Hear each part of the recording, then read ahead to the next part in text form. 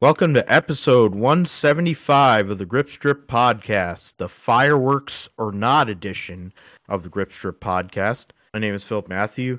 I'm your host, and I'm with my co-host, who is on the road this week. He is an iRacing Indy 500 champion, a computer genius, a gentleman, and a scholar, and one of Jacksonville Jaguars' biggest fans. His name is Josh Fine. What's going on, brother? Hey, I'm doing great, Phil. Of course, on the road this week, but able to make it in here. But definitely a interesting weekend of racing at Nashville and all that stuff. So ready to get into it. Yep. We'll go over all three major series of NASCAR that ran at Nashville Super Speedway. Ross Chastain gets his first win in 14 months at Nashville.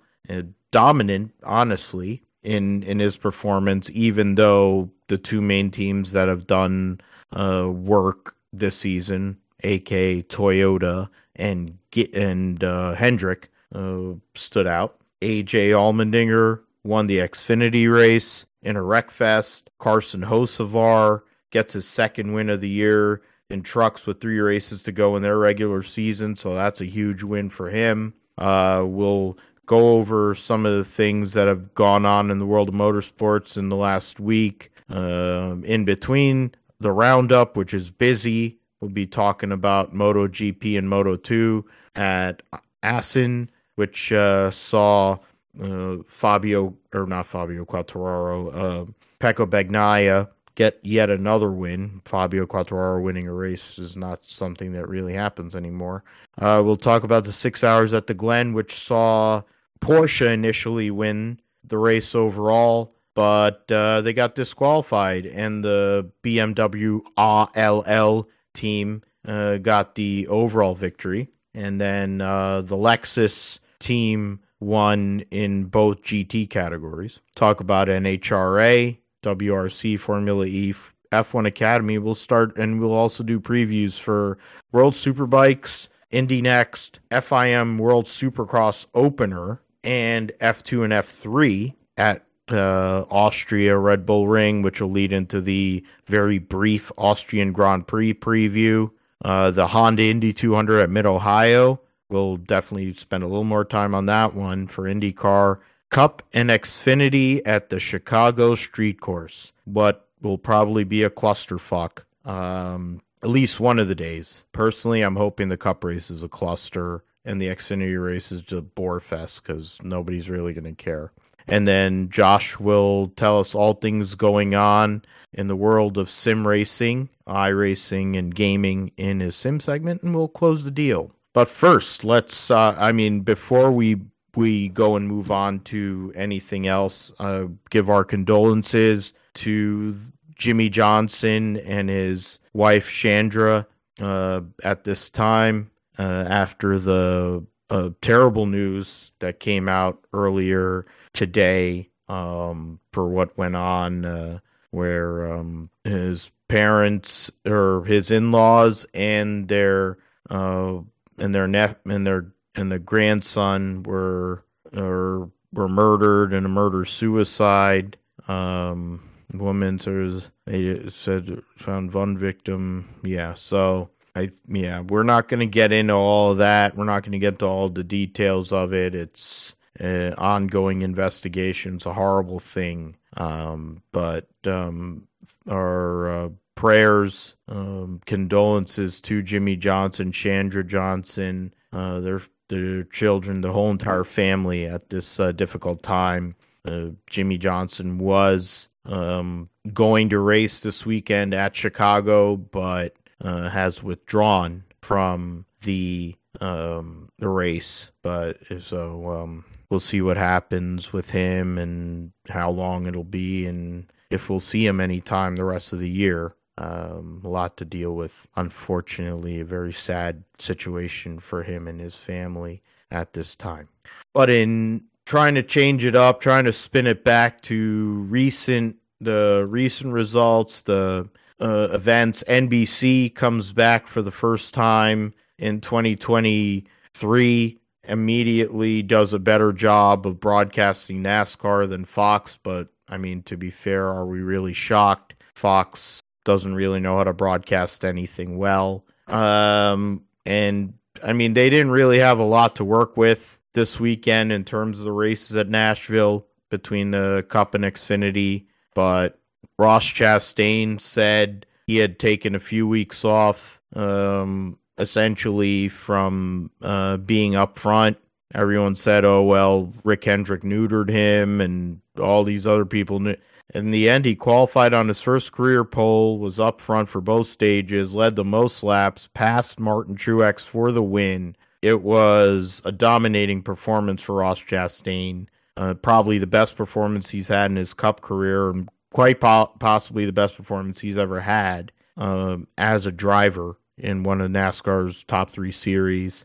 Ross Chastain with the victory from pole, Martin Truex second, Denny Hamlin, William Clyde Elliott the second, and Larson the top 5. William Byron 6th, Christopher Bell 7th, Eric Jones from 23rd to 8th for Legacy, Kyle Busch and A.J. Allmendinger, who we'll talk about here in a little bit, rounded out the top 10. When Tyler Reddick won the first stage, but then had a tire fall off during one of them pit stops, and that basically ruined his day. Ryan Blaney hit a wall that didn't have a safer barrier and was the only person that fell out of the race. He comes out and says that's the hardest that he's ever had. So credit to NASCAR for having a clean sheet of paper to make a race car, and then making a GT3 car with Dallara, who's not been known for making great race cars in general, and making a car that's so stiff that that one guy's retired, and there's been a lot of sheet time now with these drivers. And the fact that Blaney passed concussion protocol is surprising to me. I kind of figured when he said all that and the way everything went, I thought he was going to need a fill-in this weekend, which would have been interesting to see who the hell they would have gotten to fill in. Probably been Zane Smith. But thankfully, Blaney is all right, and he'll be there this weekend. Other than that, nothing really significant in amongst that. But Ross Chastain solidifies himself in the playoffs, Josh. Gets his first win of the year, goes and moves himself right back into 5th in points based on the playoff standings. Tied for second in points, actually, since Martin Truex is the overall points leader. So he's in the mix. What is it, 12 and 18 points out of the overall lead going into a wild card race. But Ross Chastain, we haven't seen Trackhouse win in a while. Convenient place for them to win. They're one of their home tracks to go and win at Nashville. And, I mean, people want to go and no-sell Ross Chastain, but when he has a piece, he had to make moves to win that race, and he did. And the guy finished second in points last year. So and hail Melon or not, he finished second in points last year. He has now solidified himself in the playoffs, Josh. And whether it's Hendrick or Gibbs or whoever, you're going to have to worry about this guy. Yeah, I mean, Ross Chastain, first of all, early in the season was leading the points, but I think really he was leading the points based off of accumulating stage points and stage wins. So I think that a lot of those points that he accumulated there were just carrying him throughout the first third of the season, and up until the Darlington race back in the middle of May on Mother's Day. It seemed like maybe he was the guy leading the point standings and possibly a championship contender, and then had his deal with Kyle Larson putting him into the wall at Darlington and kind of fell off the face of the earth. And we were all like, well, where the hell's Ross Chastain? Now, all of a sudden, a year after his Gateway incident with Denny Hamlin, comes back to that race and runs mid-pack the whole way. And we're all like, well, where the hell is this guy? And he's completely disappeared, and it's like he's not even good anymore or even competitive. And now off week comes along. Now we're here at Nashville, comes out, wins the pole, and wins the race. Very competitive, very dominant throughout the entire event. So very convincing win, first true oval win. As they've mentioned, won at Coda last year and at Talladega, the Super Speedway oval. So first true oval win for him in the Cup Series, and finally a very convincing one where he led 99 laps and won the pole. So yeah, it was a really good effort by him, and he had a really good car. Probably could have won stage 2 if he had a few more laps. He was catching Truex and Hamlin there to end that stage, but just kind of ran out of time there, and ended up getting up there for stage 3 and was able to take the lead off of that, and was able to on to the lead throughout the end of the stage 3 race with pit stops and all that took place during that last part of the race. Held off Truex there at the very end.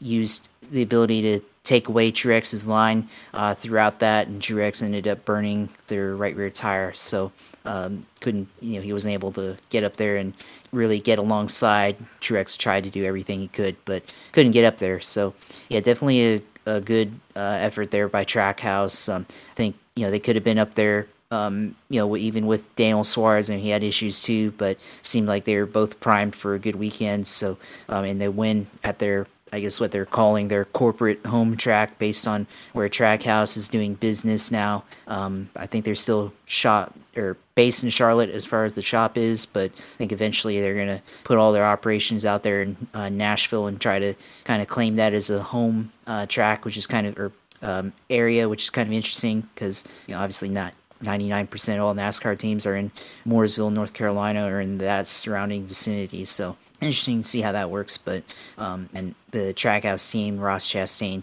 seems like they're back, and yeah, like you said, now has his spot in the playoffs sealed. So we'll see what they do the rest of the way if this run continues and he's able to run up front. Or does he go back to kind of what he was the last couple weeks, and this one's just a one-off, but he's in the playoffs, and I guess, ultimately we're going to see if they have this type of speed come the playoffs time in September, and, if they're able to maintain that and make it back to the Final Four where they were last year. That's something to figure out. I mean, we got 9 races to go in the regular season now, a few wild cards, including this coming weekend, multiple road courses, Daytona to be as the closer, Atlanta. So 2 super speedway type races. You have 3 road course races, and then you have the one-offs like New Hampshire, Pocono, Michigan in there as well. So that basically covers the whole entire summer season leading into the playoff. But I think with Ross getting that victory the way he did, the focus is going to be on Daniel Suarez now, who has been off for most of the year, and trying to solidify him in, because I think the win will really matter now. Last year, with the way the parity was in this series, 19 different drivers won, 15 drivers won prior to the start of the playoffs.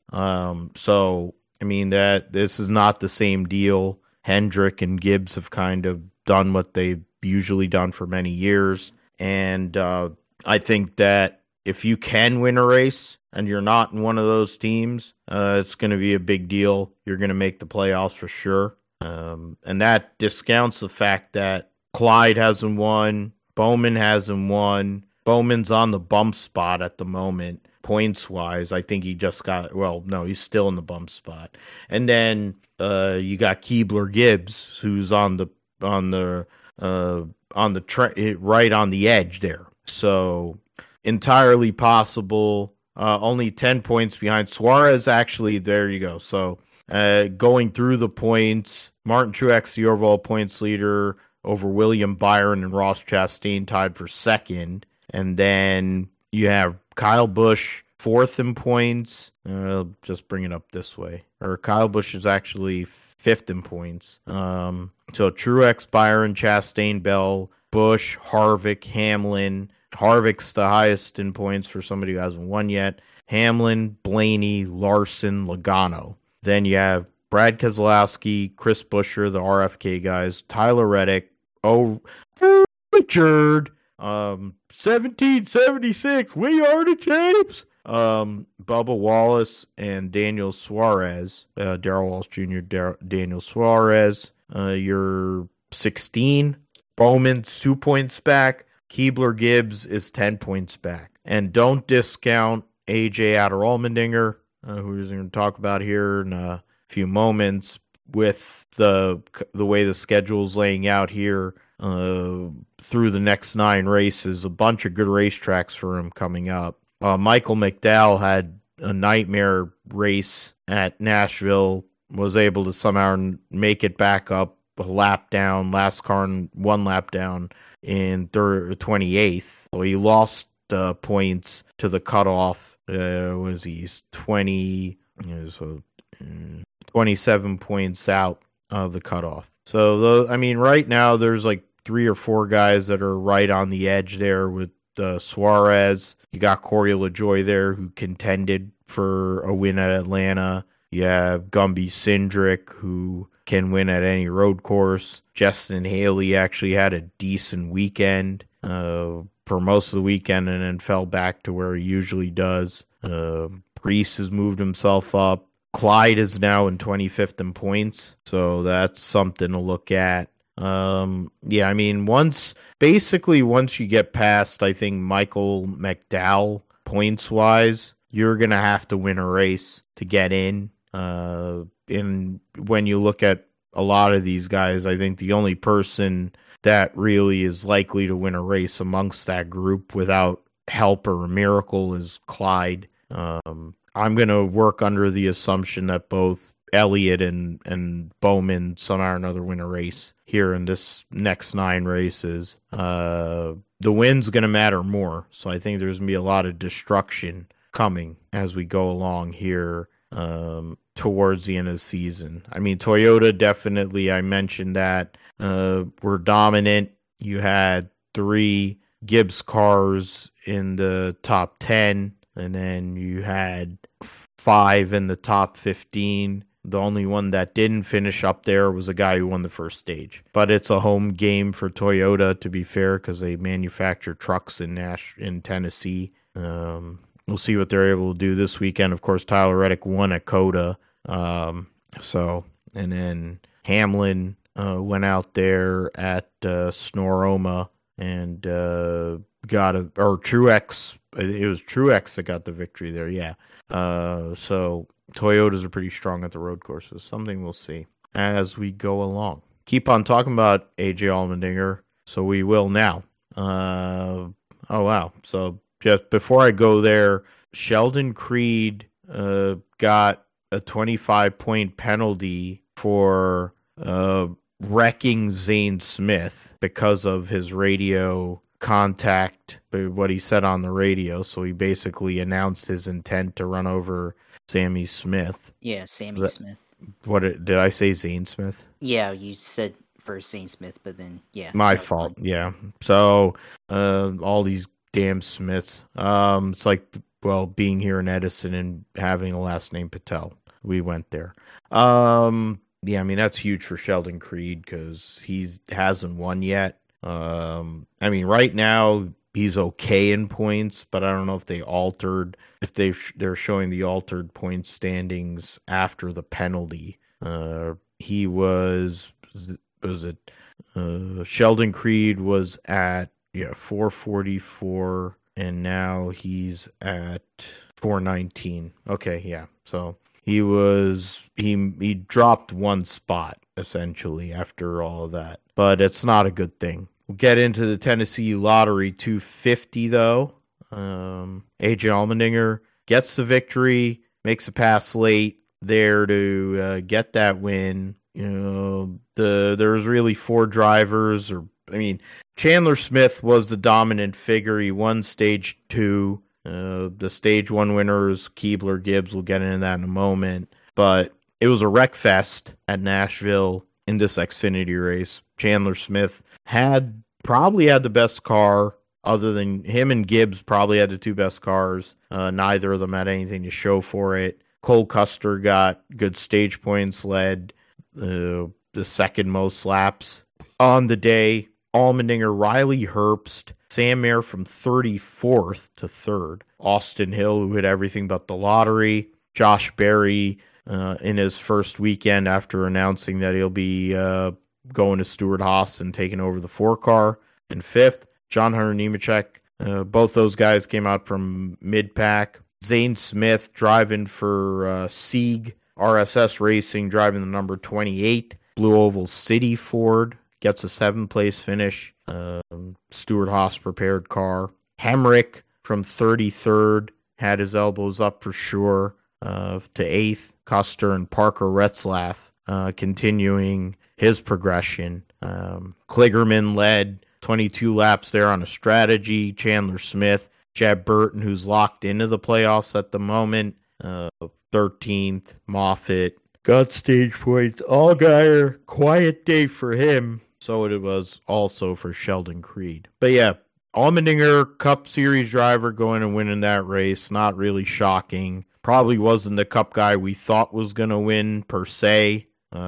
Just kind of checking now out of curiosity. I didn't even type in who. All right. So that was last week. So he got hurt. And okay. So you picked Barry and I picked John Hunter Nemechek, so it didn't work out. Moffitt and Hocevar, well, Hocevar got taken out as collateral damage from one of the hits that Austin Hill gave. I mean, it wasn't anything of great significance, this race. It's a lot tougher with the XFinity cars. I think there was a lot of anxiousness coming back, running into each other. A lot of inexperience kind of showed. And a guy who has a lot of experience in AJ Allmendinger benefited because probably Keebler Gibbs was going to run away with this race if Austin Hill hadn't cleaned him out there, Josh. Yeah, I mean, there's definitely a lot of action that happened in this one, and I tried to tune in for a bit there, but it's just a lot of cautions and everything, and this race definitely had a lot of that. A lot of guys running into the back of each other, guys getting loose in the middle of the corner, and getting into guys. And then you got, like you said, Sheldon Creed doing a little intentional wrecking there, possibly, or something like that. And you had guys at the end, like you mentioned Hemrick. Well, Hemrick, I think, was in the top 3 at the end of the race, but then he got jacked up by Austin Hill in the middle of 1 and 2 on the last lap, and I think then he fell back to 8th. So he definitely had a good run going there.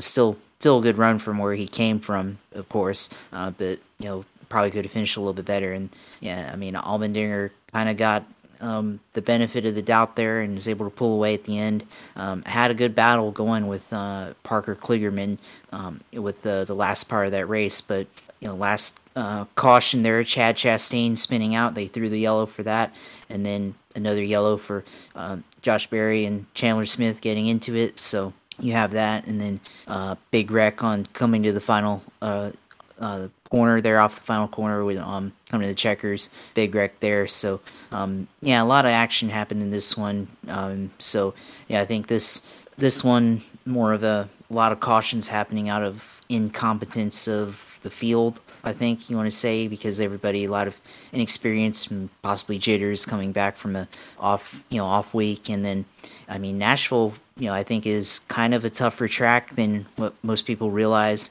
I think also concrete surface has something to do with it as well. I mean, we've seen concrete tracks provide a lot of action before. Dover concrete track, place that in the past we've seen a lot of yellows in past races there. Bristol, another concrete arena that's produced a lot of yellows, and of course it's short track, but I think that, but the point is concrete seems to be a type of track where we see a lot of action, but seems like Nashville kind of fits, but in that regard. But yeah, I mean, Allmendinger, I don't think either of us, like you said, expected him to come out and win, but I mean, this is kind of interesting in a way with all the cautions happen, but yeah, it was definitely way more cautions than would have thought would have happened there, and definitely too many of them. So hopefully this week, obviously there's probably a lot of cautions, but hopefully, it's a stage-free race in Chicago, but definitely, this race here at Nashville, way too many for the order and everything. So Yeah, I mean, not too significant of a race, but it happened, and now we just had to talk about it. So Yeah, it's Nashville. To be fair, that's what it is. We're not really. I mean, it's not the most interesting race. I think the more interesting part is how a group that is against Nashville Fairgrounds being remade because of noise and some other crap was taking pictures off of the XFinity race and saying, "Oh, that's why we're gonna go and spend all this government money to go and remake the fairgrounds." It's like, newsflash, Sparky, they're putting a freaking MLS stadium there too. So the notion that there isn't going to be noise and rowdy people there if Nashville FC or whatever the hell they're called ends up being good is BS. Fact that it's Nashville Fairgrounds. At the end of the day, it's not I mean, whatever. I'm not. That's like a whole other thing. Like, they had Formula Drift at Englishtown this past weekend, and it's like, for decades they had the Summer Nationals there, and I was one of the classics. We should still have that race, but a bunch of retards, excuse the word, I'm sorry, who decided to move in there, cried wolf and said, "Oh, it's too noisy." When in that area, when you're talking about Englishtown, New Jersey, and in that relative area, you had more people bringing money into that town for that 1 week that they were there than you get the rest of the year. 1 week of pain, really, for a lot of money to go towards the community. I mean, that's the problem. People don't have common sense, so fuck those pieces of shit that made it into a drift track. Truck Series event we'll get into the points. My fault. Points, Austin Hill still has 3 wins. John Hunter's a regular season points leader. 7 drivers have a win right now. Josh Berry's the best place driver that doesn't have one, in 8th. Daniel Hemrick's 28 points up on Parker Kligerman, 51 on Bruckshot Jones, and 83 on Brett Moffitt. Trucks were there at Nashville on Friday. Carson Hocevar earned his second win of his career this on Friday, and won $50,000 through the Triple Truck Challenge. The race results: Hocevar over Zane Smith, the defending series champion. Nick Sanchez, who was on pole, finished 3rd. Corey Heim, in his return, finished 4th. Bailey Curry started on the outside pole for Nice, finished 5th, so best finish I think he's had in his whole entire NASCAR career. Purdy 6th, DiBurrito 7th, Ankrum 8th, Ben Rhodes 9th, and Jake Garcia rounded out the top 10. Not a lot of movement amongst that crew. I mean, Tanner Gray, Jake Drew, Enfinger, and Taylor Gray, along with Christian Eckes, got some middling stage points. But Zane Smith won stage 1, Heim won stage 2. Heim led the most laps, but Carson Hocevar was up there the whole day and solidified himself in the playoffs, Josh. As somebody, I mean, to be fair, a lot of rumors and things that are going around are saying that he might be the replacement for Josh Berry, based on the money he brings to the table. But, I mean, we don't know for sure. But he's doing pretty well to go and get himself that victory. It was with 3 races to go in the regular season. It was a great time to get it. It's not like he was going to get knocked out of the playoffs, to be fair, but he's now 7th in points, only 11 points behind Christian Eckes. So, I mean, that's a pretty good deal for him. Career year so far for Carson Hocevar. It's just a case of what can he do with it once the playoffs start. Yeah, he's having a career year for sure, and definitely I think, it's given him more credit as a racer. Of course, last time he won certainly under dubious circumstances with how he won at Texas, kind of wrecking the leader to win, and now here at Nashville, legitimately winning the race, leading took the lead off the last restart there, but he definitely held it throughout the end, led the last 40 laps there. So good for him being able to pull that one off. And I think for Carson, it's good momentum as potentially a replacement for Josh Berry there, and definitely gives him better credit as a race car driver. And interestingly enough, kind of mirroring Ross Chastain, because Ross is also sponsored by Worldwide Express, so that car won in both Cup and the Truck Series, and so both those guys kind of give themselves an opportunity to legitimately say that they won on an oval now, in their respective series. So I guess that's kind of interesting there. But good effort by him. Zane Smith led a handful of laps, finishing second. Kind of continuing what he needed to be doing here, and definitely kind of getting back into the groove that he was in earlier this year, and having a little bit better luck here as of late, but came up short.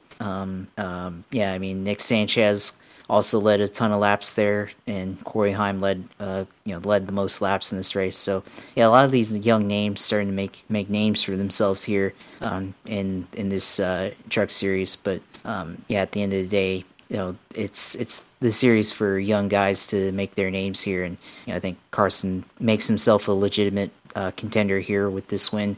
And so I think have to probably think about the possibility of him making it a deep playoff run here, and if he's able to make it into the Final Four potentially. So definitely a guy to consider here. So this race, nothing really of significance otherwise, but I think with the way that this championship in the Truck Series is shaping up, we could see some interesting names pop up, and I think definitely Hocevar is one of them. He is a factor because Nice has decided to pick things up this year. I mean, Bailey Curry is proof of that.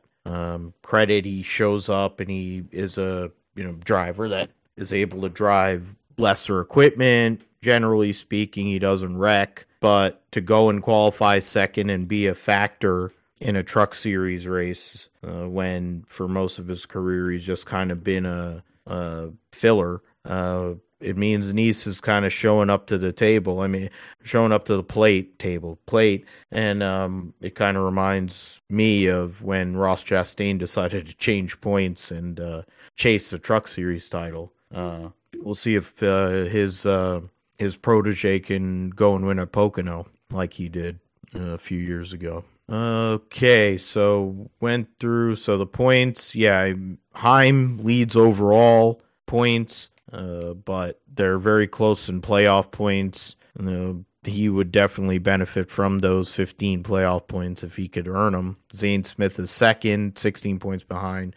Enfinger, Ty Majeski, Ben Rhodes, Christian Eckes, Carson Hocevar, Matt DiBurrito, Matt Crafton, Nick Sanchez now in the top 10, 6 points ahead of Friesen and Tanner Gray. And that's really where the points are at. I think after that, Jake Garcia, good run for him, but from after Tanner Gray, basically you have to win a race. And in terms of the schedule, there's 2 races? I think 2 or 3 races. Yeah, it's 3 races to go. They'll run at Mid-Ohio on July 8th. Then they'll run back-to-back weeks, Pocono and Richmond, and that will determine the playoff grid. And then they'll have a week or a couple weeks off before they go to Indianapolis to Lucas Oil or IRP for the first race of the playoffs. We mentioned the Jimmy Johnson deal for his family. We also talked about the Josh Berry announcement, which I think everybody knew about, that he's going to go to the 4-car next year. It comes on the heels the day before of after I ranted and raved about Chase Briscoe's situation, being 31st in points and basically being in no man's land and his cars being the absolute drizzling shits, which his car at Nashville wasn't any different. They went and made the change, and Richard Boswell finally is back on the pit box working with Chase Briscoe. They made a change in turn with Riley Herbst. Riley Herbst even spoke about it after the race, making a reference to what Tony Stewart said in his press conference, because to be fair, both Riley Herbst and Cole Custer are ride buyers, or in the case of Cole Custer, he's a benefit of the fact that his father is best friends with Gene Haas. And then Herbst is a ride buyer. Eric Almirola basically only has a ride because of Smithfield. When you think about the fact that they could probably get more marketing money and benefit from having Josh Berry as their driver, yet they're saying we're committed to Eric Almirola. You're committed to mediocrity. It's like you're committed to the freaking Cuban Elliott Sadler. That's literally what you're...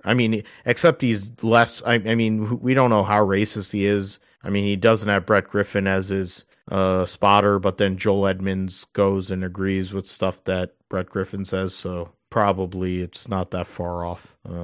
So I guess he's a good dad and all, but he basically is the Cuban Elliott Sadler. That's what I'm going to call him from now on until he decides to retire, because he sucks. I didn't know that Miss Hummer could... Miss Hummer was terrible in that car. Miss Hummer was terrible in most cars. She wasn't terrible on her knees, of course, but when you have Eric Almirola driving around being mediocre, nobody cared when he was in the 43 car, but being mediocrity, driving for Stewart-Haas Racing is a different thing, even though Stewart-Haas I will give him this, the fact that Stewart-Haas is probably the worst multi-car team in this series. And I'm giving a break to Legacy because Legacy is in a freaking transition phase, and now they're in a different flux, so they're definitely the worst multi-car team. That isn't like a shithole organization. Let's go and check. Let's see. Was there anything else that came out? Warning sign. F1 person. Oh yeah, that's right. Ryan Reynolds and his Matt Delaney were part of a group that bought into Alpine.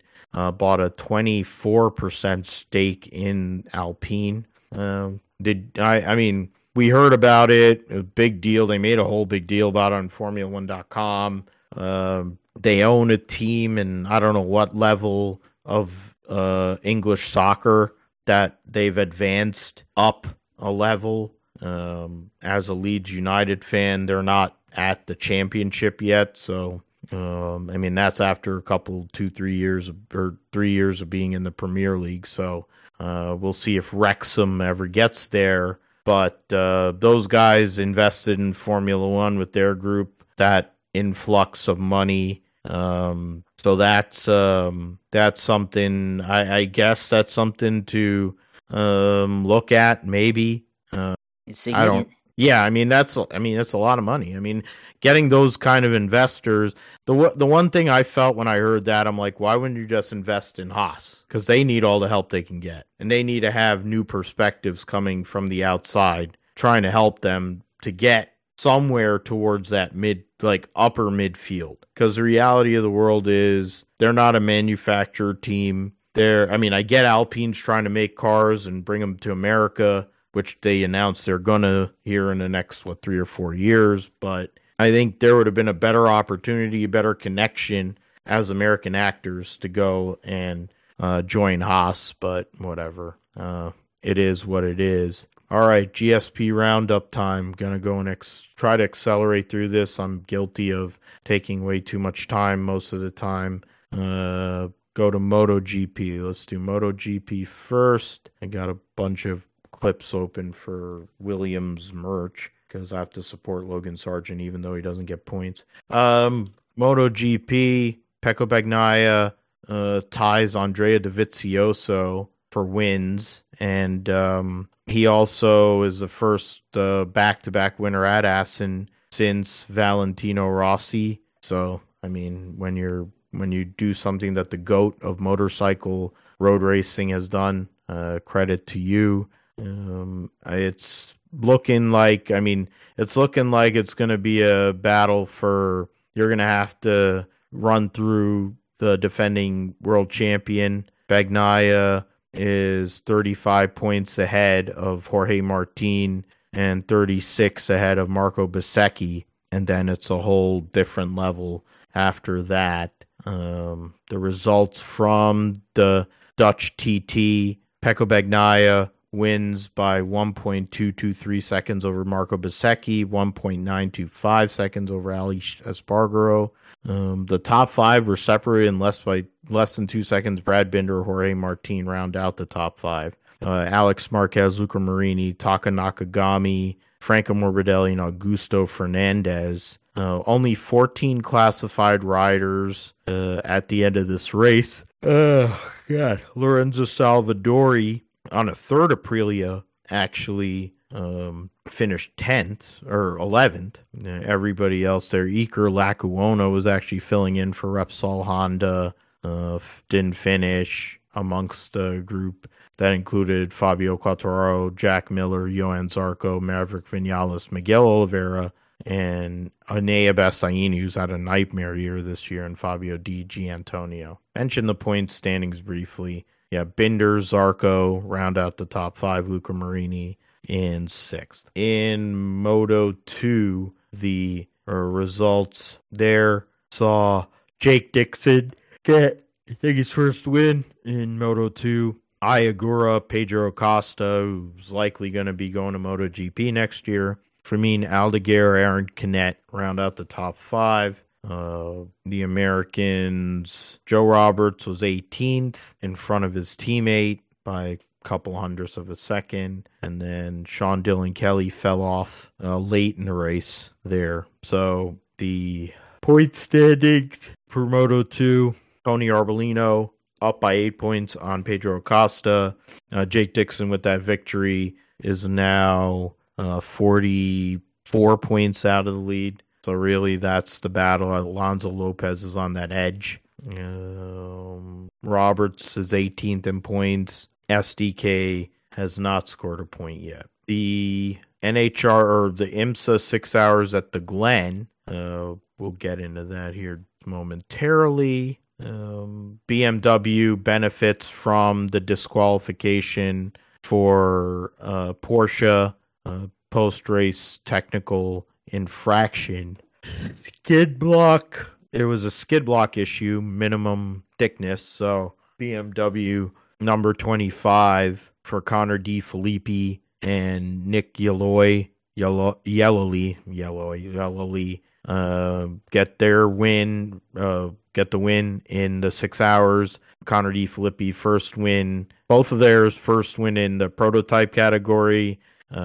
Yellowly first win in the IMSA series, sixth overall for Connor D. Filippi. 31 Whelen Engineering Cadillac, Pippo Durrani, Alexander Sims, and Jack Aiken, and then Tom Blomqvist, Colin Braun in the Meyer Shank Acura. And in LMP2, George Kurtz, the founder of CrowdStrike, won the Pro-Am class with Colin Brown at Le Mans, then came back to Watkins Glen with Ben Hanley and current Indy NXT points leader Nolan Siegel to win the LMP2 category of 6 hours at the Glen. So the win was Kurtz, and then Riley Motorsports LMP3 with Gar Robinson, Felipe Fraga, and Josh Burton won that category. In the GT Pro, Jack Hawksworth won over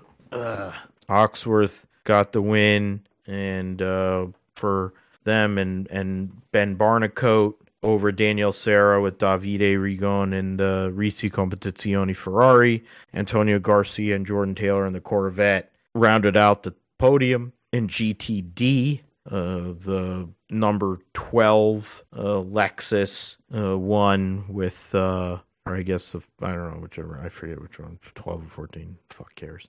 Aaron Telitz and Frankie Montecalvo, 12 car, there you go. first win for Monte Calvo in 3 years. Madison Snow and Brian Sellers and the Paul Miller Racing BMW second, and Corey Lewis. And then Jan Halen, Ryan Hardwick, Zachary Robichon in the Wright Motorsports Porsche round out the top 3 in GTD. Trying to go through the next race for IMSA will be at Canadian Tire Motorsports Park, aka Mosport, the week of July 7th through 9th. So we'll get back to that and we'll see what's going on. We're getting in the meat of the schedule for the WeatherTech series here. All the points that are going on with that. NHRA at Norwalk, they were, all 4 categories were there. So let's get into that. The funny car. So Alex Laughlin blew up. That's why. Okay, that's the results from the Summit Racing Equipment Nationals. In you had Leah Pruitt winning Top Fuel, Blake Alexander in Funny Car, first Funny Car win for him. He's won in Top Fuel before. Matt Hartford's first Pro Stock win of the year. Hector Arana Jr.'s first Pro Stock motorcycle win of the year. For Leah Pruitt, she beat Kyle Wurtzel, Mike Salinas, Austin Prock, and Justin Ashley, who's been on a heater here recently. Ashley beat Clay Milliken, Steve Torrance, and Brittany Force to treat her to go and get that victory. She ran a slower laps time, but she had her faster speed. So that was that in terms of Top Fuel. In Funny Car, Blake Alexander was able to advance from the 12th spot by beating Tim Wilkerson, Alexis DeJoria, both of them red lit. Bob Tasca in the semifinals, smoked his tires, and then Matt Hagan in a regular race there. Matt Hagan's had a solid year for sure. Hagan beat Dale Creasy Jr., Robert Height, J.R. Todd to advance to the finals. Pro Stock, Matt Hartford from the number 1 spot beat Fernando Quadra, Derek Kramer, Aaron Stanfield, and Dallas Glen with a 005 light. Glen was basically shut it off on the starting line after getting treed. Glenn beat Bo Butner, Erica Enders, Troy Coughlin Jr., who had mechanical problems prior to his final where he wasn't able to really do anything. Hector Arana Jr. had a really fast bike the whole weekend. Will go down. Hector Arana was a number 3 qualifier, beats Wesley Wells, Angie Smith, Matt Smith on his way to beat Steve Johnson in the final. Steve Johnson, coming off of a win a couple races ago, beat Chase Van Zandt, Eddie Krawick, and Gianna Evaristo, who actually beat Gage Herrera, who was late on the tree, didn't red light. He'd come off of running a 677 in the first round and then ran 698 in the second round. So surprising there. In terms of that for NHRA, Justin Ashley leads Steve Torrance by 97, Leah Pruitt by 106, Brittany Force by 136, and Austin Prock by 138. Funny Car, Matt Hagan leads Ron Capps by 4 points. The top 5 are separated by less than 100, 6 by 100 exactly. So that's somewhat competitive. Dallas Glen still leads. Hartford moves to second, 15 points out of Derek Kramer. And then in Pro Stock Motorcycle, Gage Herrera still holds a huge lead, 189 points on Hector Arana Jr., Steve Johnson third there. And then their schedule here for their next race will be the Mile High Nationals, so starting the Western Swing, so they'll have a few weeks off before that. Rally Kenya saw Sebastian Ogier win another rally race. No shock. Guys won, I don't know how many world championships. Ogier was able to lead a Toyota 1 through 4 in that scenario. Sebastian Ogier won by 6.7 seconds, so overall. Yeah, so over Cali, defending world champion Cali Rovanpera, and then Alfred Evans third, Takamoto Katsuda fourth, Toyota, as I mentioned, gets the top four, Danny Sordo, best Hyundai in fifth, Tanak, best Ford in sixth. Top seven were Rally 1 cars. The next however many cars were, was it 1, 2, 3, 4 cars were Rally 2. Esa-Pekka Lappi finished 12th overall, so he didn't get any points in that, but probably got some points in the power stage. Go through Formula E at Portland. Actually was able to watch that race. Different announcers and stuff, but definitely more interesting race than the usual fare that you get with Formula E because they were on a permanent racetrack for that race. The results from Portland E-Prix, which looked like a super speedway race, to be fair, in NASCAR. Nick Cassidy by less than 0.3 of a second over Jake Dennis, who qualified on pole. Antonio Felix da Costa for Porsche. So Envision Andretti and Porsche, top three. Mitch Evans, Sebastian Buemi, top five. Maxi Gunther, and six for Maserati. Luca Di Grassi for Mahindra. Pascal Wehrlein, Norman Nato, and Robin Freins round out your top 10. Point standings, Pascal Wehrlein leads the Formula E World Championship right now. Or, no, actually, that's my fault. Jake Dennis leads by 1 point over Nick Cassidy. And then Wehrlein is at 12 and 16 points.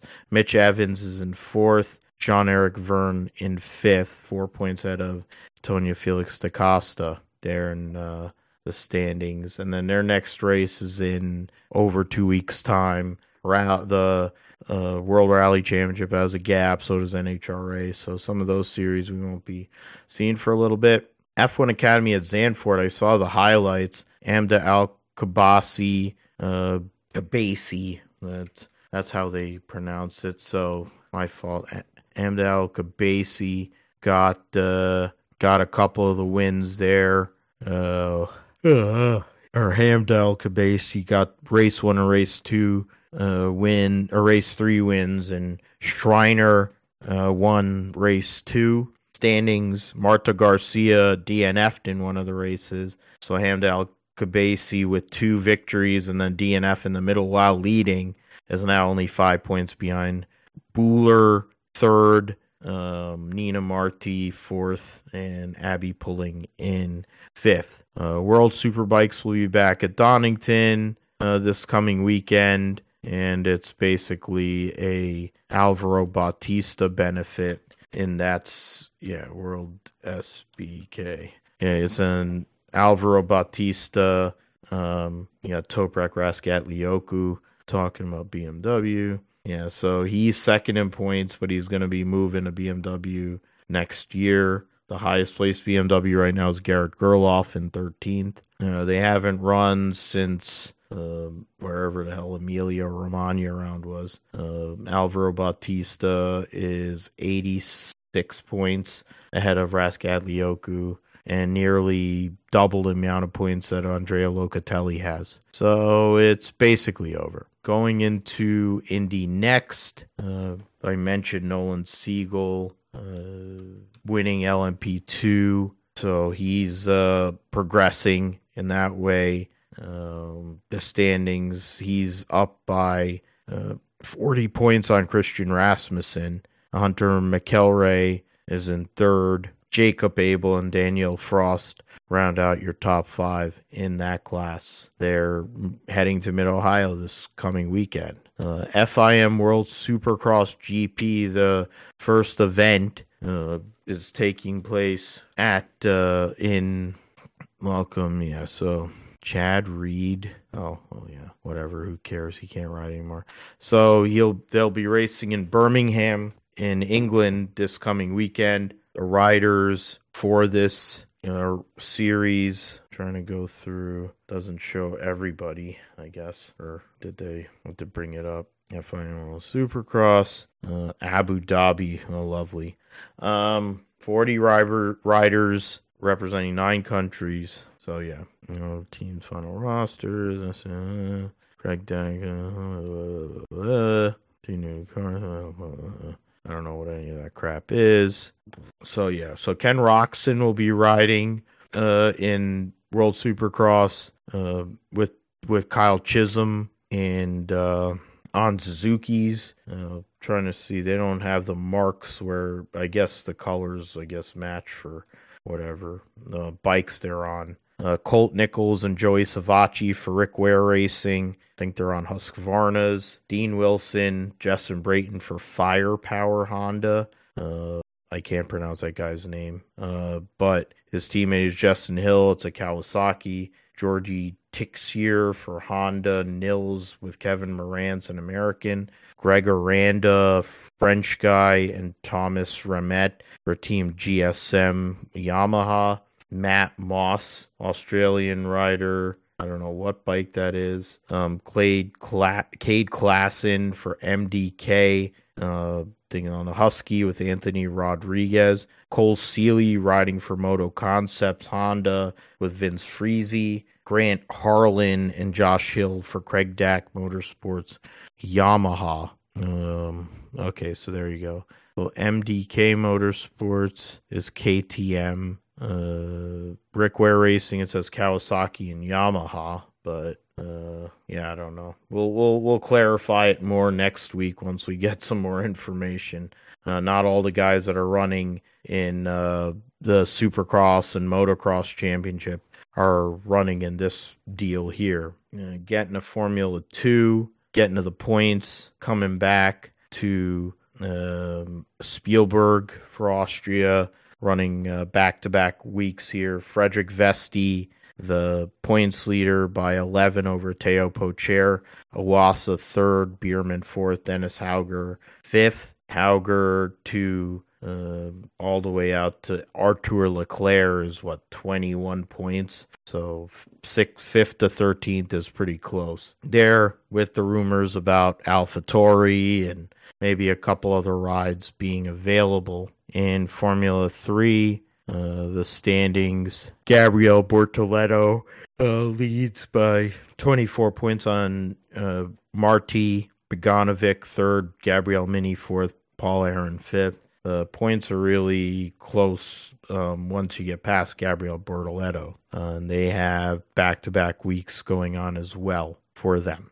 We don't really need the 7.5 minutes to preview the Austrian Grand Prix. It's become a track where Red Bull is dominant. I think we're both going to pick Max Verstappen, Josh, but I know I am.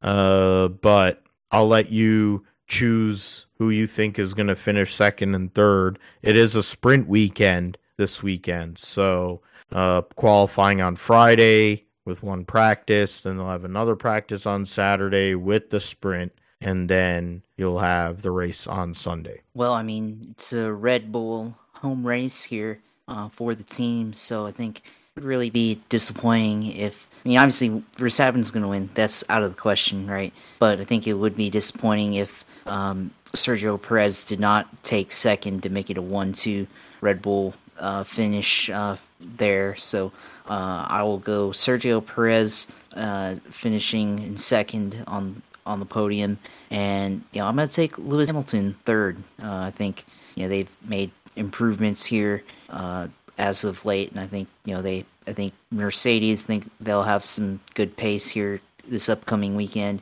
and I think he has a good chance, Lewis, of getting on the podium. So getting closer for Lewis, maybe have a better chance this season of getting a win if possible, but I think it's going to be all Red Bull this weekend for sure. Yeah, I agree. I already said I picked Max Verstappen, but I'm going to go with what the trend has been here recently, which is Fernando Alonso and Lewis Hamilton. It's more recency bias, but the fact is Alonso's been up there a good part of the year. And when Lewis has a car that can compete, he's running as far up front as he can. So those are my picks. I think the better battles are in the midfield, what some of these teams can do amongst themselves to make sure that they're able to compete with these top flight teams and get the kind of points they need to compete. Honda Indy 200, Mid-Ohio, classic course for IndyCar. It's a place where you need to be precise. Going off track is very detrimental, but then I think that's any track. But, when it comes to, you have to be very precise in IndyCar there because of how tight the confines are. Scott McLaughlin is the defending race winner there. Try to bring up average, so the best average finish, and it makes sense since that's who my pick was going to be. I'm going to pick Scott Dixon. He needs a win to kind of really set up a possible comeback, yet another comeback for a championship. Alex Palou's way up there, Mid-Ohio. And so after that, it's a really tough question after that. I might as well. No, that's not chalk per se. Trying to see people who have won. None of those. Yeah, so I'm gonna go with Alexander Rossi second and Scott McLaughlin third. So we'll go Rossi second, McLaughlin third this coming weekend at Mid-Ohio. What say you, Josh? Well, I'm going to continue to go with the hot hand here in IndyCar right now, and that's Alex Palou. Obviously, he 3 out of the last 4 races in this series, and just been completely dominant in all forms here. So I'm just going to pick him because I think he's right now hands-on the favorite to win the title. So I'll pick him. I'm going to go Joseph Newgarden second, and then I will also take McLaughlin in the Thirsty Threes in third place because he's been pretty good at this track as well. So the Bus Boys or Bus Bros will round out the podium behind the runaway championship leader who looks like he's 12 and his dad looks like he's 14. I don't know what they're drinking in the island of Mallorca, but I think they need to send that out to us or wherever the hell they are in Spain for sure. Now the fun one. This next couple of weeks is going to be good on the show because a couple of wild card races coming up here. First is the XFinity race. That'll be the Loop 121, 43 for 38 spots going in there. You got Weatherman back in the 4-car. I don't know who they announced in the 07, if they have announced anybody. I think it's probably Stephen Parsons, it feels like. Or no, Spencer Pumpelly. Oh, there you go. Spencer Pumpelly will be in one of Ryan Eversley and Andy Lally's besties. Will be running in the 07. Joey Gase will be in the 08. Interesting. Justin Allgaier. Well, no, Justin Allgaier. The 10 for Colleague. Did they say anything about that? Did they say Adrian Allmendinger was going to run the 10 car?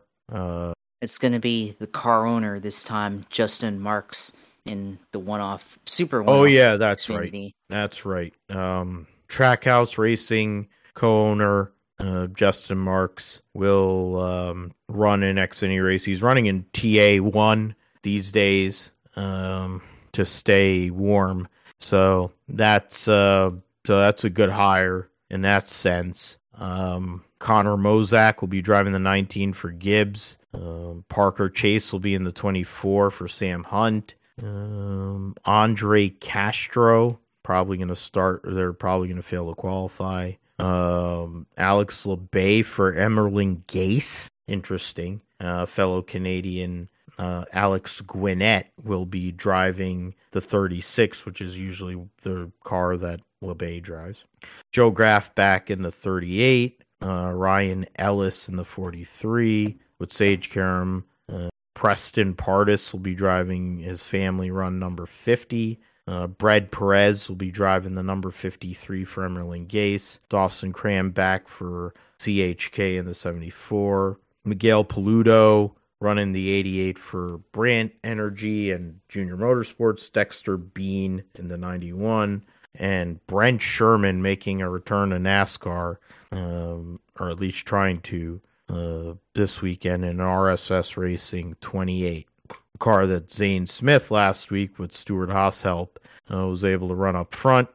Josh, you get first picks on the XFinity at Chicago. Yeah, I mean, this is going to be interesting, right? I mean, I think this series, obviously, we've seen the differences. We don't have to get into it or anything, but it should be interesting how these particular cars, kind of the old style design of stock car, comparing it to the next gen car, how this is going to perform on a street course. But it's kind of a wide open event, like you said. And in a way, I mean, I kind of lean towards the guys in this series who have road racing experience and everything. So yeah, this is gonna be interesting here. I'm gonna go on a pick here. I'm just gonna stick with the chalk pick here and go Justin Allgaier. He should have won at he should have won back in many road course races. So, and he's good at the road course. And he has won road course races too. Yeah. So yeah, I'm gonna go with him here this weekend. I think he's got enough experience here on the street course, on road racing, to be able to navigate this course, which I think the challenge is going to be just how bumpy it is here. So yeah, I'll go with him. Wild card, you know what? I'll just go with Justin Marks here as the wild card. Solid. I think it's going to be a interesting one there because he's been doing Trans Am racing and he is a road racing guy. I mean, if you look at his career and everything, he spent a lot of time doing road racing, and his one Xfinity win did come on. I mean, it was on a road course, not a street course. In the rain too. In the rain too. So if he can get in the rain, I remember that one. That was a really, really wet day at Mid Ohio in 2016. So if he can get it done there, then he can probably get it done on the bumpy streets of Chicago. So be interesting to see how that one plays out. Yeah, and then he doesn't have to worry as much. I don't know about the Trans Am. I think the TA1 cars are sequential, but he'll be okay running the H pattern. Won't be as big of a deal for him. But yeah, Allgaier's a steady pick. Can't really go wrong that way with him. For me, man, because it's a lot of regulars. It's not like there's really, it's really a hard choice. I mean, Custer's coming off of winning at Portland. That wouldn't be a bad idea. You got some of these guys, they really need a win to solidify their spot in the playoffs. Retzlaff has been making a lot of progress here recently. I'm going to go Sheldon Creed as my winner, get his first career win, and then I'm going to go with Retzlaff as my wild card. I mean, I think Retzlaff, the more reps he gets, because he is a iRacing first guy, he didn't get into actual cars before he was on the sim. And so I think every rep, every lap is a learning experience for him. The Jordan Anderson team is not known for always having the best equipment, but they've had better equipment this year. On the notion that it becomes a demo derby, he could end up benefiting. And so, I mean, Creed needs to get a win as well, to be fair. And then, so, I mean, we'll see what happens with that. One of these two races is going to be a destruction derby. Now, which one it is, to be determined. I'll go to the Cup Series race, which will be the Grand Park 220. Again, in the entry list, of course, Jimmy Johnson, as we mentioned earlier, will not be entered. So 37 cars in this field. Trying to see who. The Trackhouse 91, which will have multiple V8 Supercars champion Shane Van Gisbergen driving in the Project 91 machine. Jenson Button will be back this weekend with Jerry Kelly as his crew chief, and the Mobil 1 Ford for Rick Ware. Andy Lally will be driving the 51 for Rick Ware with Camping World sponsorship. Ty Dillon will be driving a Chicago White Sox car. Enhanced Health for the 91. Worldwide Express for the 99. Just gonna go through here. Chastain with Advent Health. Dillon Bioethanol. Gear Wrench on Harvick's car. Elk Grove Village on Brad Keselowski. Celsius for Corey LaJoy. 3 Chi for Kyle Busch. William Clyde Elliott II with Hooters. Denny Hamlin in the Yahoo car. Was a Menards Dutch Boy for Hamlin. Briscoe back in the Mahindra car. Mentioned Mobil 1, Jenson Button. I don't know what that sponsor is for AJ Allmendinger, but we'll pretty much see him up front. We're going to go through the Carson Racing for Miracle, Chris Bell. McDonald's back on 23 for Darrell Walsh Jr. William Byron, Valvoline. I don't even know what that company is. That's on Haley's car. McDowell, Chicago Pneumatic Compressors. And then Todd Gillen, Generator Skills. Priest, Operating Engineers in 41. Baconator for Gagson. And then Draver for Eric Jones. Mariano Sonny D on O. Richards' car. And that's it. So, I mean, I don't think I could go wrong if I keep on doing this until it happens. So I'm going to do it. I'm going to go William Clyde Elliott, the second to win the inaugural street race in Chicago. And my wild card pick might surprise people based on certain performance and whatever lack of experience, but that's why it's a wild card. I'm going to choose Jenson Button as my wild card. So ended up picking the where was I at? Picking just randomly blanked out. My apologies. I said that Clyde. Okay, yeah, Clyde, and then Button as wild card. Yeah, Josh, you get to close the segment this week. Who are your picks for Chicago this weekend in Cup? Sorry, didn't realize I was on mute there, trying to switch back between windows, but no problem. Yeah, looking at the entry lists and everything, but no, I think Tyler Reddick is gonna be the guy this weekend. I think he's been really good. Of course, last year 2 road course race or 3, 2 road course wins, and I think this year he's been phenomenal at that, winning at COTA.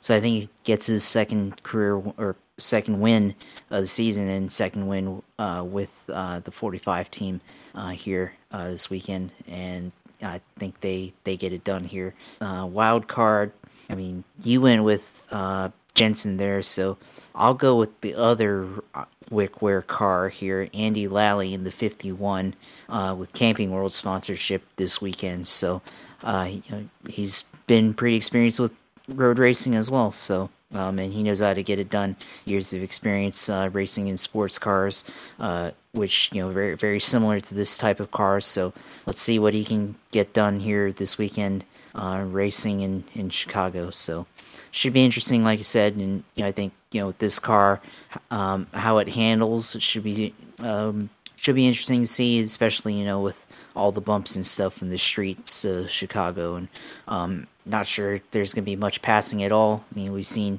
the iRacing event at the, I guess, fake version of the Speedway before the street race before it became a thing.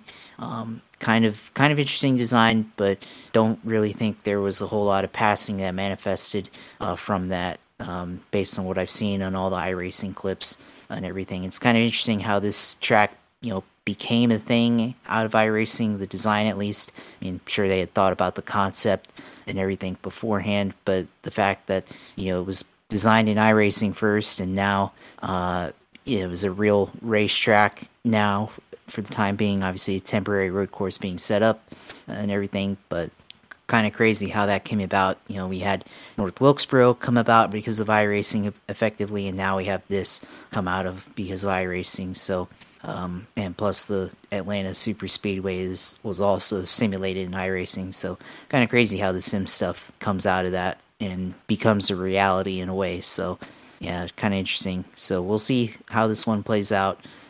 Should be interesting, but could be a new phase of NASCAR if it goes right and we see more street courses come about, on the schedule in the later seasons, whether it's at Chicago or other locations. Yeah, definitely. And we'll come back next week for episode 176 of the GSP and definitely go over that amongst, of course, IndyCar, F1, and everything else that'll be going on. Josh, you definitely led into it there at the end, talking about all the tracks that have been in iRacing and in the sim world. So it's your time to shine. Let us know what's going on in the world of sim and gaming. Yeah, of course. Like I mentioned, the iRacing, how much of a influence it's had on NASCAR, especially in the last 3 years and everything. So that's I don't really think they've really talked about that necessarily. I mean, I think a lot of people know that, but at least here, just how, I think North Wilkesboro, that was kind of manifesting a lot of fan energy that had been sitting there for years trying to get something to happen. But, I mean, this one literally came out of thin air in a way. So I feel like they haven't really stated just how significant that is. It came out of the sim into real life. But yeah, definitely a thing that has happened, and we're about to see it this upcoming weekend. But yeah, I mean, personally for me, yeah, last week did some iRacing at Indianapolis in the Gen 4 car, and definitely got to kind of experience going 200 miles an hour in the Cup car going into Turn 1 at the Indianapolis Motor Speedway in Turn 3. Kind of interesting experience. Was a little bit on the slower end, trying to get a handle on it. Just it was really loose in corner entry, corner exit, really loose. So still able to try to fight for position there at certain points, but yeah, it was definitely a tougher than I expected. Especially being used to kind of being flat out in the IndyCar and being able to use multiple lanes there. So definitely different experience there. I actually got ran over a couple of times because I guess I was on older tires and other guys were on newer tires and got ran over because they drove deeper into the corner than I did, and I was, I guess, in the way.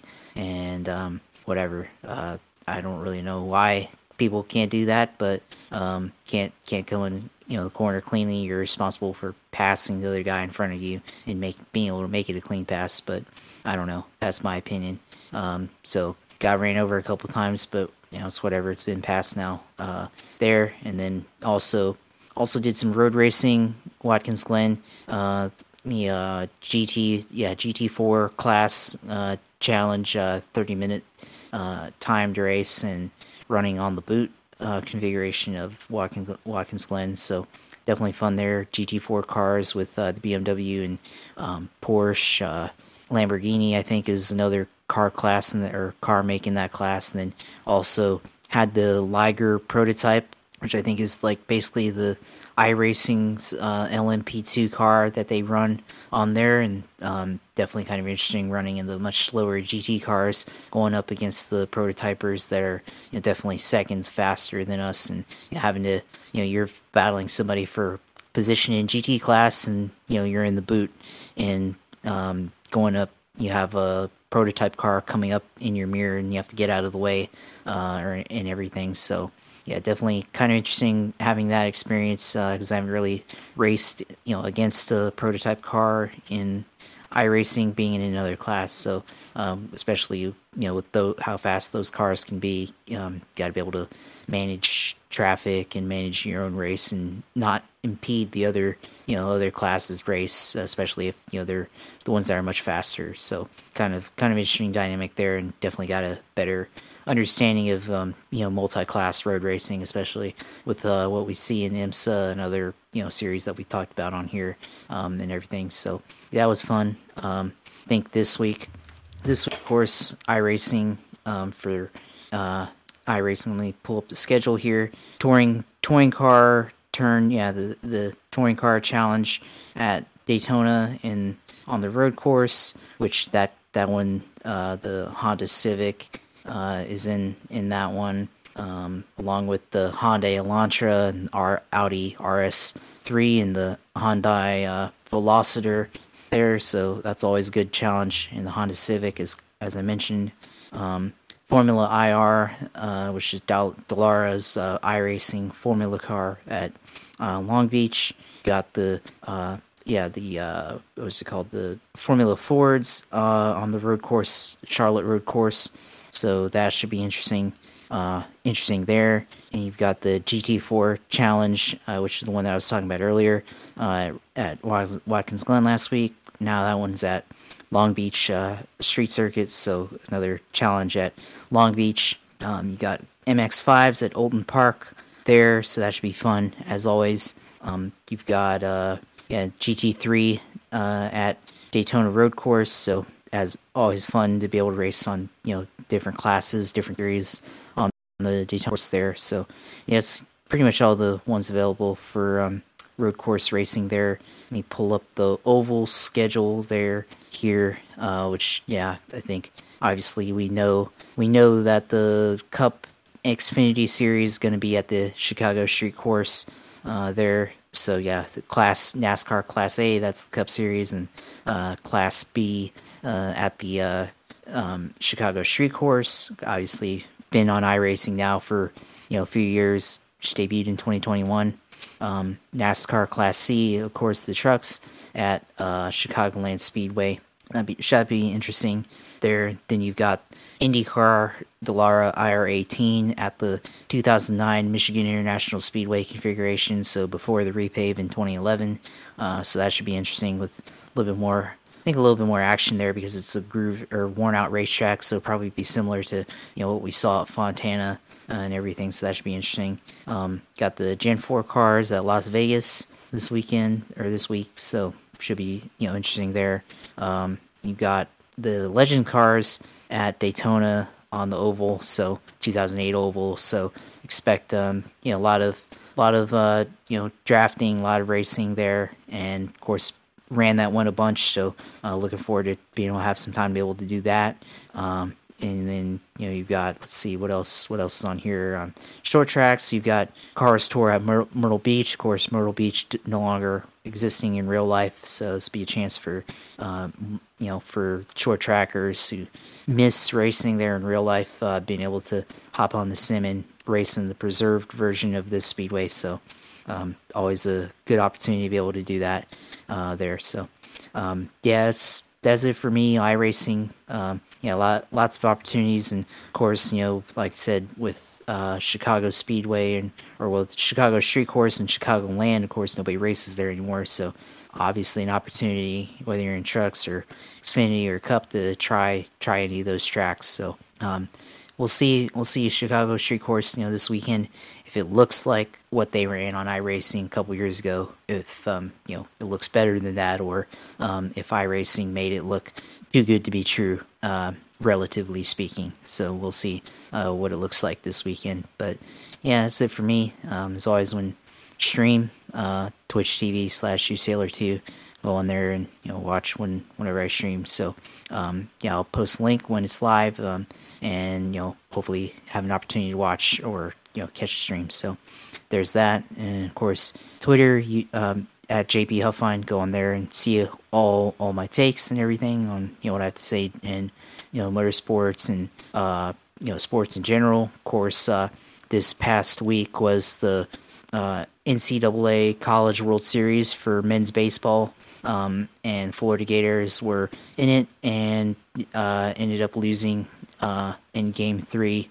After Game 2, they had a big win, and 24-4 over the LSU Tigers, and then Game 1 going into extra innings and then losing by 1 run to LSU, and then gave it all up on last night against the Tigers, and lost I think 19-3 or something like that. So 14-4. So unfortunate showing, but at least they made it to the College World Series, and it was kind of fun. Hadn't really watched college baseball really until now, and seeing the Gators making into the college finals and everything. So that was kind of cool. But definitely talked about that one on Twitter. But of course, our channel, Gripster Podcast YouTube, go in there, subscribe.